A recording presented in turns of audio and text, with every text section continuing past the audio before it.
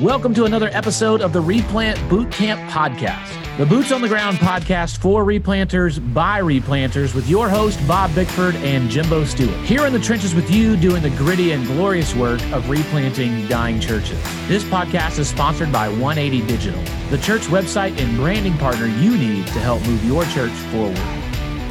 Hey, here we are at the boot camp, back at it again, and I'm joined by the illustrious, the intelligent, the hilarious, and the creative, Dr. JimBo Stewart. How you doing, JimBo? I'm doing great. How are you, Replant Guru, beautiful below average Bob Bickford? You know what, JimBo? I'm doing pretty good. I'm getting ready to go on vacation, so I'm excited. Vacation's always good. I need some time away. I'm going to be with our family, our grandkids, so it should be fun. Hey, so what are you doing for vacation? What is that? What does vacation for the Bickfords look like? Well, JimBo, this is not going to inspire anybody. We are going, and nobody thinks about going here for vacation. Nobody wakes up in the morning and says, you know what? Let's go to Oklahoma City for vacation. I don't think anybody's ever said that. And I don't have anything against Oklahoma City, but I just don't think a lot of people think about it as a vacation destination. But because our kids, our grown kids, our two big kids are in Texas, and we're trying to meet somewhere in between and accommodate travel schedules and little kids and work schedules and all that. The nexus of all that, when we charted it out, was Oklahoma City. So there we go. So what fun activities? What fun activities are there for you guys to do as a family in Oklahoma City? Well, they've got a zoo. They've got something called the Brickyard. They've got a baseball team. They have an amusement park. So there's several things that we can do. Of course, being the Yelp elite, I'll have to find some good eating establishments. One or two of those. Yep. And then we've rented a big house. We're all going to pile in there and play games and laugh and spend time together. And we're bringing some games for the kids and puzzles and board games and that sort of thing. We'll make some of our own fun while we'll go discover some of Oklahoma City's fun. I'm thankful that this is not the springtime, because in the springtime in Oklahoma City, there are tornadoes. You're dealing with, you got a tropical storm coming. You're going to have to deal with that. But, in Jacksonville, you hardly ever get anything. But in Oklahoma City during tornado season, it's a bad deal. But you know what? It's summer. We're probably not going to deal with tornadoes. Yeah, we're recording this a week ahead of time. I will be in the beautiful Colorado next week, up there with our buddy Mark Halleck for his Non-Ignorable conference. And so you'll get this after that is over on the podcast. Just got back from South Carolina for July 4th weekend. We're hunkering down, getting ready for Elsa to come through and hit us. So there are lots of great memes related to the movie Frozen and hurricanes on our local internet stations of social media here in the Jacksonville, Florida area. You talking about baseball. When I was in South Carolina, I got to tell you about a victorious moment that I had. We went to a minor league, and like the lowest level of minor league. Like the kind where they get people out of the stands to play, that kind of low level of minor league? Not quite that low. Okay. It's literally called low A is the categorization. Low A it's the Augusta Green Jackets. And it was the Augusta Green Jackets versus the Columbia Fireflies. And after the game, I don't know if you've ever been to a minor league game, and they do this at other games too. You can buy a bag of tennis balls, and they'll set out these hula hoops with prizes. And from your seat, you throw the tennis balls and see if you can get it in one of the hula hoops for a prize. And I was victorious. I won a felt pennant for the Augusta Green Jackets by throwing a tennis ball into a hula hoop that I gave to my nephew, because that's awesome. I don't really care about the Augusta Green Jackets, but we had a good time. Were their uniforms green? I just want to know that. Did they have green uniforms? They were not, actually. Ironically, they were not green. Okay. They are a low A affiliate of the Atlanta Braves, and so they were in Atlanta Braves colors. But they were called the Green Jackets. Well, because of the Masters. In Augusta. Yeah, in Augusta. So, all right, moving on to the podcast actual information for today. The last 2 episodes, I think, were really good on cautions for visionaries and cautions for shepherds, that we challenge people to be visionary shepherd leaders and find a balance there. And one of the ways that we see those things kind of highlighted in the differences of leadership is when it comes to biting sheep or wolves, and how visionary kind of productivity-based people handle that versus shepherding, very patient people. And one of the inevitabilities, pastoral ministry of any kind, whether that's replanting, revitalization, church planting, anything, is sometimes the sheep bite. And so how do we handle that, Bob? What do we do when the sheep bite? Yeah. Well, JimBo, I've talked to a couple pastors recently, and they're dealing with that. So I'm sure our listeners far and wide here in U.S. America and around the world have probably encountered when somebody in their church has decided that they don't like something, or they're going to be critical, or they're going to do something. And so that's when we talk about sheep biting. It could be a critical email. It could be an outburst in a meeting. It could be a behind-the-scenes campaign. Just think kind of helpful to define what a sheep biting might look like. And then you'd mentioned wolves, and wolves are basically those people in the congregation who are not genuinely what we would say would be regenerate, or they don't have a relationship with Christ. And so they're going to, from that character, respond in a particular way in terms of life inside the church in a harmful way, right, to hurt the church, that sort of thing. So defining those two sorts of things, I think one of the things that comes to my mind is, JimBo, when you have a sheep, a person in the flock that's complaining, I want to listen to them as fully and as openly as I possibly can, right? Because there are a lot of times when people are working out some sort of issue or complaint that they might not have completely formulated it in their mind, and it's difficult for them to talk about it. Or as they talk about it, you may lock onto 1 or 2 pieces of their commentary or what they're saying, and you might miss the bigger point. And so I think you got to lean in and listen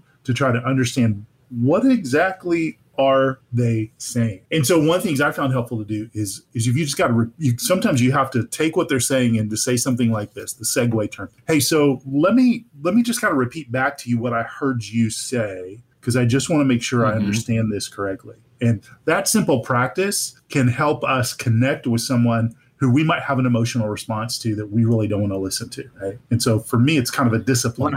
100% agree to that. I think, look, man, this is good marriage advice. This is good just advice in general, right? If you can learn to listen to understand, not listen to respond. One of my favorite Proverbs 18:2, a fool takes no pleasure in understanding, but only in expressing his own opinions. Yes. And we pity that fool. I pity the fool. It takes no pleasure it takes no pleasure in understanding, but only expressing his own opinion. And here's the deal, man. From what I've experienced in life and marriage, is the large majority of the time, when there is a lot of heat to a disagreement, it's pretty much guaranteed that somebody's not understanding the other person correctly. Usually, now there are times, but usually you're not that diametrically opposed to somebody that it should create such vitriol, right? Sure. And so a lot of times that just means that, okay, I'm not understanding, and I'm a little bit puzzled by what I'm hearing you say. And here's the deal. I think everybody should have to take forensics, not scientific forensics like CSI, but like debate, right? Everybody should have to learn the rules of Lincoln Douglas debate and the strategies. And one of the big strategies of Lincoln Douglas debate is you're not ready to debate someone truly unless you understand their point of view, their argument so well that you can state it back to them in such a way that they would agree with your summarization of their point, right? And so unless I can say, hey, here's what your point, because this is what we see in politics, this is what we see in the SBC or anything where we have these 2 sides of the fence, big opposed things, is they'll say, well, those people, They only believe that, and they'll state some sort of ridiculous thing that the other people don't actually believe, right? Like, no, that's not true. Let's not do that. Let's not misrepresent truth. Yeah. And so I think it's so valuable what you just said, that you probably won't have as emotional of a response if you can make sure you just really understand what somebody's saying. And so absolutely ensure that you're understanding, listen fully, repeat back to them what they have said, and ask, hey, here's what I'm hearing you say. I'm hearing you say that XYZ. Is that correct? Am I understanding your perspective correctly? Because here's the deal about perspective, right? Your perspective is your perspective. It's not their perspective, and their perspective is their perspective. And we have to make sure that we are understanding each other's perspective. And so sometimes maybe they're mad at you because they've misunderstood what you've done or said. And so you say, hey, I just want to make sure that we're on the same page here. You are upset with me because you believe in your perspective that I don't care about senior adults, right? Am I right? Am I understanding your perspective correctly? And if they're like, yeah, absolutely. Of course you don't care. You've shown us you don't care. Okay. Can I share with you my perspective from that? Because one of the great illustrations I've seen, as far as a simple illustration, is if I hold up my hand to the screen right now, Bob, and you were to describe my hand, you're going to describe lifelines, chubby fingers, fingerprints, and all of that, right? But from my side, looking at my hand, I see fingernails, and I see hairy knuckles, and I see different things than what you see. But neither of us are wrong. We each just have different perspectives. And in order to get the full picture, we got to make sure that we hear each other's perspectives and understand each other's perspectives clearly. Yeah, I would have not used any of those words to describe your hand just now. I would have said, JimBo, you need to get some sun, brother. You are pale. You are very pale. I was like, my goodness, that is one white hand I have never seen in my life. Like,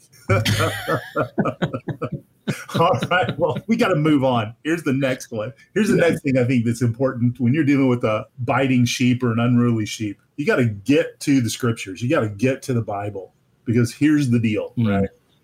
Just like perspective, everybody has an opinion, and everybody's opinion is their opinion. And our opinion oftentimes is not a sanctified or scripturally informed or spirit-filled opinion. And so the quicker we can get to the scripture and understand what God's opinion is on the matter, I think is super important for us to do. So this is not, I'm not saying, it's like we're swatting somebody down with the scriptures and opening up the Bible and using the Bible as like a battering ram. I'm not saying that. But I think we say, you know what, I've heard you, I hear what you're saying, and I just am trying to understand biblically, what does God say about that issue? What is his opinion about that issue? Because you and I seem to have two differing opinions about this issue. And I remember you saying, you sharing with me a story about when you were having some kind of discussion with somebody in church somewhere, and they were proposing something, or they wanted to do something. And you basically just kind of said, all right, can you show me in scripture where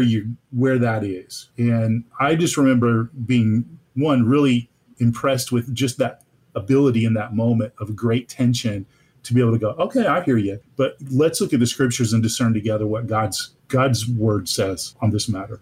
Yeah, that happened multiple times, to be honest. And so here, I want to preface before I share a story about it, is the word of God is a sword. It is a weapon, but it is not, like you said, a weapon to be used to bludgeon other people.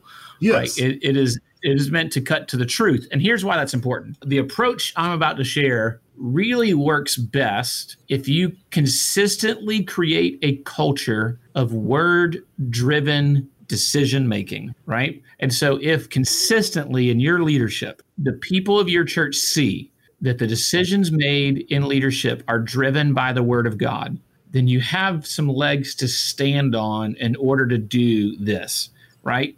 But if you, like I have seen at some churches, open the Bible, read the passage for the day, close the Bible, place it on the pulpit, and then just preach your own opinion for the next 25 minutes.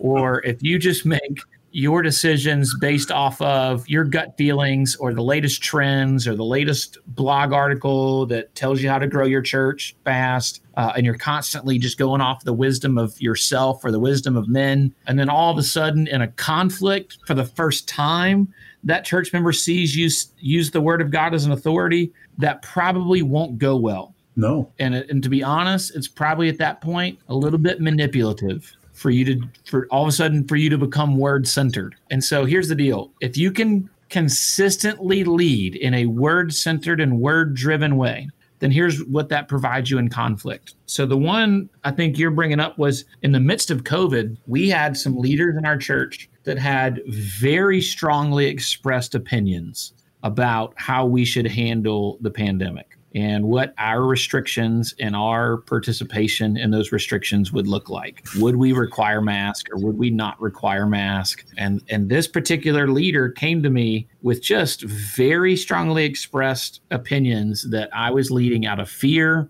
and that I was buying into a hoax and that the pandemic was not real. And I said, hey, listen, I understand you have some very strong opinions about this. And because you're bringing these opinions to me in such a way that you hope to influence the leadership of this church and how it's led, I'm hoping that you have some scriptural backing for these convictions. And they looked at me and they said, well, no. And I said, okay, well, then here's what I need you to understand. Whether you agree or disagree with how we are choosing to do this, we're doing this based off of some scriptural principles, right? And I talked about Romans 13, I talked about Romans 14, and I talked about some texts that were guiding the way that we were approaching how we were handling some of this. And I said, now, if you believe that I'm not interpreting or applying those particular passages correctly, or if you have some biblical passages that back your strong convictions, then those are discussions I'm willing to have with you that could influence and change the way we're leading. But what I need you to understand is that we're going to be a word-centered and word-driven church. And when we make big decisions especially, we will not make big decisions unless we feel that the word of God is spoken into those decisions. And what I feel like I did in that moment is tell this very strongly expressive person, it's not that I'm not willing to hear you, but I'm not qualified to sit here and debate over whether people should wear a mask or not wear a mask. I'm not qualified. I don't know enough about the science of things to tell you whether we should social distance or not social distance, especially as early on in the process as we were, where really nobody was qualified to talk about definitively, right? And so we just decided to err on the side of Romans 13 and 14 and applying those in a way that we felt was compassionate without being fear-mongering, that allowed opportunities for everybody to worship freely in the way that they had convictions to do. And so, but there's been multiple times, right? So what I told our people consistently, so I try to demonstrate by example here. I'm going to lead through, here's the passage of scripture guide how we're leading. If you have disagreements, I'm very open to listen to those, but I need you to bring your Bible and we're going to open our Bibles in that discussion. And you're going to share your opinion. I'm going to share my opinion. And then we're going to go to the Word of God and we're going to see what it has to say. And that trumps my opinion and your opinion. Yeah, that's good. You just modeled really, I think, one of the next steps it's important for us to think about that comes from Colossians 1:28 and 29. And for me, that's really kind of a center replant verse. It says, him we proclaim, and then it's talking about centering on the gospel, right? Talking about Jesus. And then it says this, warning and teaching everyone with all wisdom, that we might present them mature in Christ. And then Paul says, for this I toil, laboring with all of the strength that he gives me. So a lot of things here. We've talked about this verse before. If you've heard me speak at a associational event or at a NAM gathering, I've probably used this verse. But the part that I want to highlight is, JimBo, you did some teaching and you did some warning with that individual in a wise way, right? You brought them to God's word. You helped them see why you were doing what you were doing. You helped them understand the basis for your belief that was rooted in God's word. And then you provided a gentle warning, right? Like, hey, this is the way we've got to lead the church. We've got to be about God's way, not our way, and not operating in our own wisdom. And I think the way you handled that was very wise. And it probably led towards a moment of decision on the part of that person who had the questions. Do I Do I submit to the leaders of the church or do I not? Right. And I think it's so important for us to realize and anticipate and expect and prepare for conflict and disagreements to occur in the church. None of us are good enough vision casters or communicators or teachers or leaders to lead the church forward and for everybody to be with us 100% of the time, even if we have plurality of elders. We're going to be engaging in this warning and teaching throughout the life of our ministry. Heck, if Paul had to warn and teach, where do we think that we won't have to do those things, right? And I guess I would also add this. I'm going to say, like Paul said, this is probably one of the hardest things we have to do, right? We love to teach. Everybody likes to teach, right? Everybody wants to preach and lead a class or do a special group or small group or house group or teach on a particular topic, that sort of thing.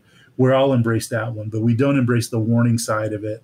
And I think that's to our own peril. And I think a lot of the churches across North America that have been in decline are in decline because we've taught, but we've not warned. Or where we've warned without wisdom. And the warning came from, I just want these people to get in line and follow me, rather than I want them to mature. So what you explained in the conversation with that individual just really captures beautifully the heart towards leading them towards maturity, right? And how to process it, how to think, how to wrestle with the scriptures, how to take what's presently happening in your life and apply God's word to it and come out on the other side, hopefully as a more mature follower of Jesus Christ. So I just want to encourage, go to the Bible, realize the primacy of proclaiming the gospel, but also the necessity of warning and teaching and doing that with wisdom.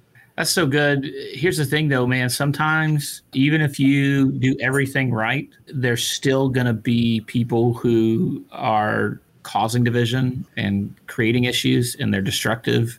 And I'll never forget a particular guy in our church that, he was downright verbally abusive to me and to other leaders. He was intentionally creating division, never in a way that people who knew him would see it publicly, which made it hard because there are people to this day who don't know what I had to put up with this guy, who are like, man, I wish he would come back to church. And I'm like, oh, no, please.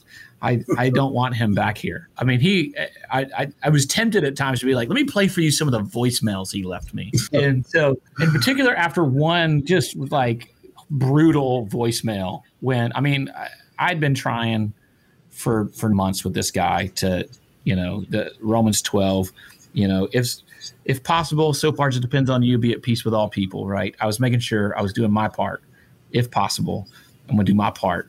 So far as it depends on me, I'm going to be at peace with this guy. But it just wasn't possible, and it just wasn't going to happen. And I remember I got this voicemail, and I really didn't want to respond. I was having a bad day already, and the day had just started. And I was like, all right, Lord, I'm not calling this guy right back. I'm going to spend some time in your word. And I decided to go read Proverbs again because I said, I read a chapter of Proverbs every day. And I decided, Lord, I need you to give me some wisdom here.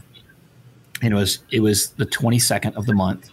I know because Proverbs chapter 22, verse 10 came up. And I was asking the Lord, I said, Lord, give me wisdom out of Proverbs. Tell me what to do with this guy. And I've spoken with my elders about him. We've met with him. All sorts. We've done everything we can do. And I get to Proverbs chapter 22, verse 10. And it says, drive out a scoffer, and strife will go out, and quarreling and abuse will cease. Amen. Amen. And I thought, okay, Lord, I've heard you. I heard what you said. And so I called the guy. And I even said in my spirit with the Lord, I was like, all right, Lord, am I hearing you correctly here that I just need to tell this guy to go? And look, maybe you disagree with me and you can let me know. I'd love to hear your opinion. I felt the Holy Spirit confirm it's time to tell this guy to go. I bear witness and I affirm that word from the Lord. So I called the guy and was just like, look, I don't think I'm ever going to be able to measure up to the standards that you expect me to. Mm-hmm. And to be honest, I think you and I see my role as a pastor so differently that I don't really desire to meet the standards that you have. And I just don't think I'm going to end up ever being the pastor that you feel is necessary for you. And so I would encourage you to look elsewhere to see if you can find that guy.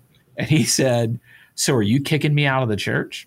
And I said, no, I'm not kicking you out of the church. I'm telling you, I am done trying to meet your expectations. I've realized not only can I not meet your expectations, I don't think it's what I'm supposed to do. I don't think I'm supposed to try to meet those expectations.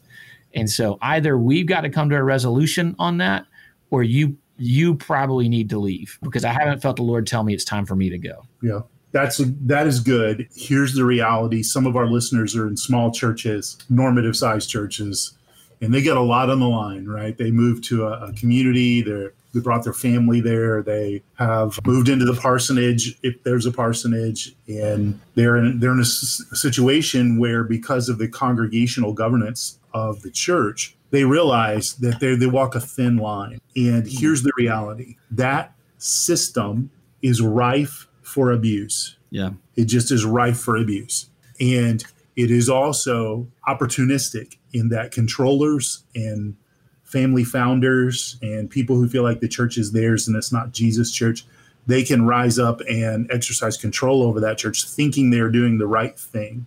And so if you follow a pastor who placated those controllers and those bullies and didn't resist them on biblical grounds, you may find yourself in a challenging position where you're going to have to determine, do I just keep going to get along, or do I contend for the health and the maturity of this church? And so one of the things I would say is contend for the health and the maturity of the church, right? I think of the Titus 3:10, which says, for a person who stirs up division after warning them once and twice, have nothing to do with them, right? So some folks need to be warned. And the thing there is they're warned multiple times, not just once. And so the reality is the person that you're dealing with has had issues, you're not the first time they've had issues, right? They need to be warned. And then obviously for the health of the body and for the forward progress of the gospel, you need to help some people find their next place to go. Yeah. And I think you did a great job of that.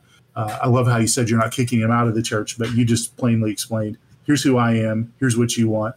This is not going to work. And I think from that, and I would suspect, JimBo, that the verse in Proverbs says that strife will cease, right? And so I think pastors, one of the things you need to realize is sometimes it takes a stand, and it takes some courage to stand up against some of these folks that are not going to get on board, and they're just not going to be about what your vision is or what God's vision is for the church.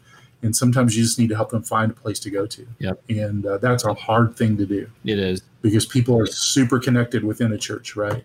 Yeah. But I just encourage you to do that, and then the body will heal. And if not, and God moves you somewhere else, then rejoice in that as well. Yeah. All I'm going to say to close, it's a good thing he caught me on the 22nd of the month where I read that verse and not 4 days earlier on the 18th. Yes. Where in Proverbs 18:6, another one of my favorites, says, a fool's lips walk into a fight and his mouth invites a beating.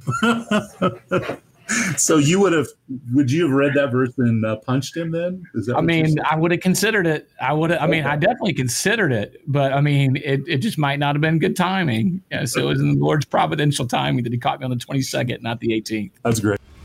Thank you for listening to this episode of the Replant Bootcamp Podcast, a resource for replanters by replanters. If you enjoyed this episode or found it to be helpful for you and your ministry, please help us get the word out by subscribing, sharing, and leaving us a review on your favorite podcast listening platform. This podcast is sponsored by 180 Digital. 180 Digital is a team of design, development, and marketing experts that love working with churches big and small. Check out 180.church, ONEIGHTY.church to learn more about how 180 can help your church move forward.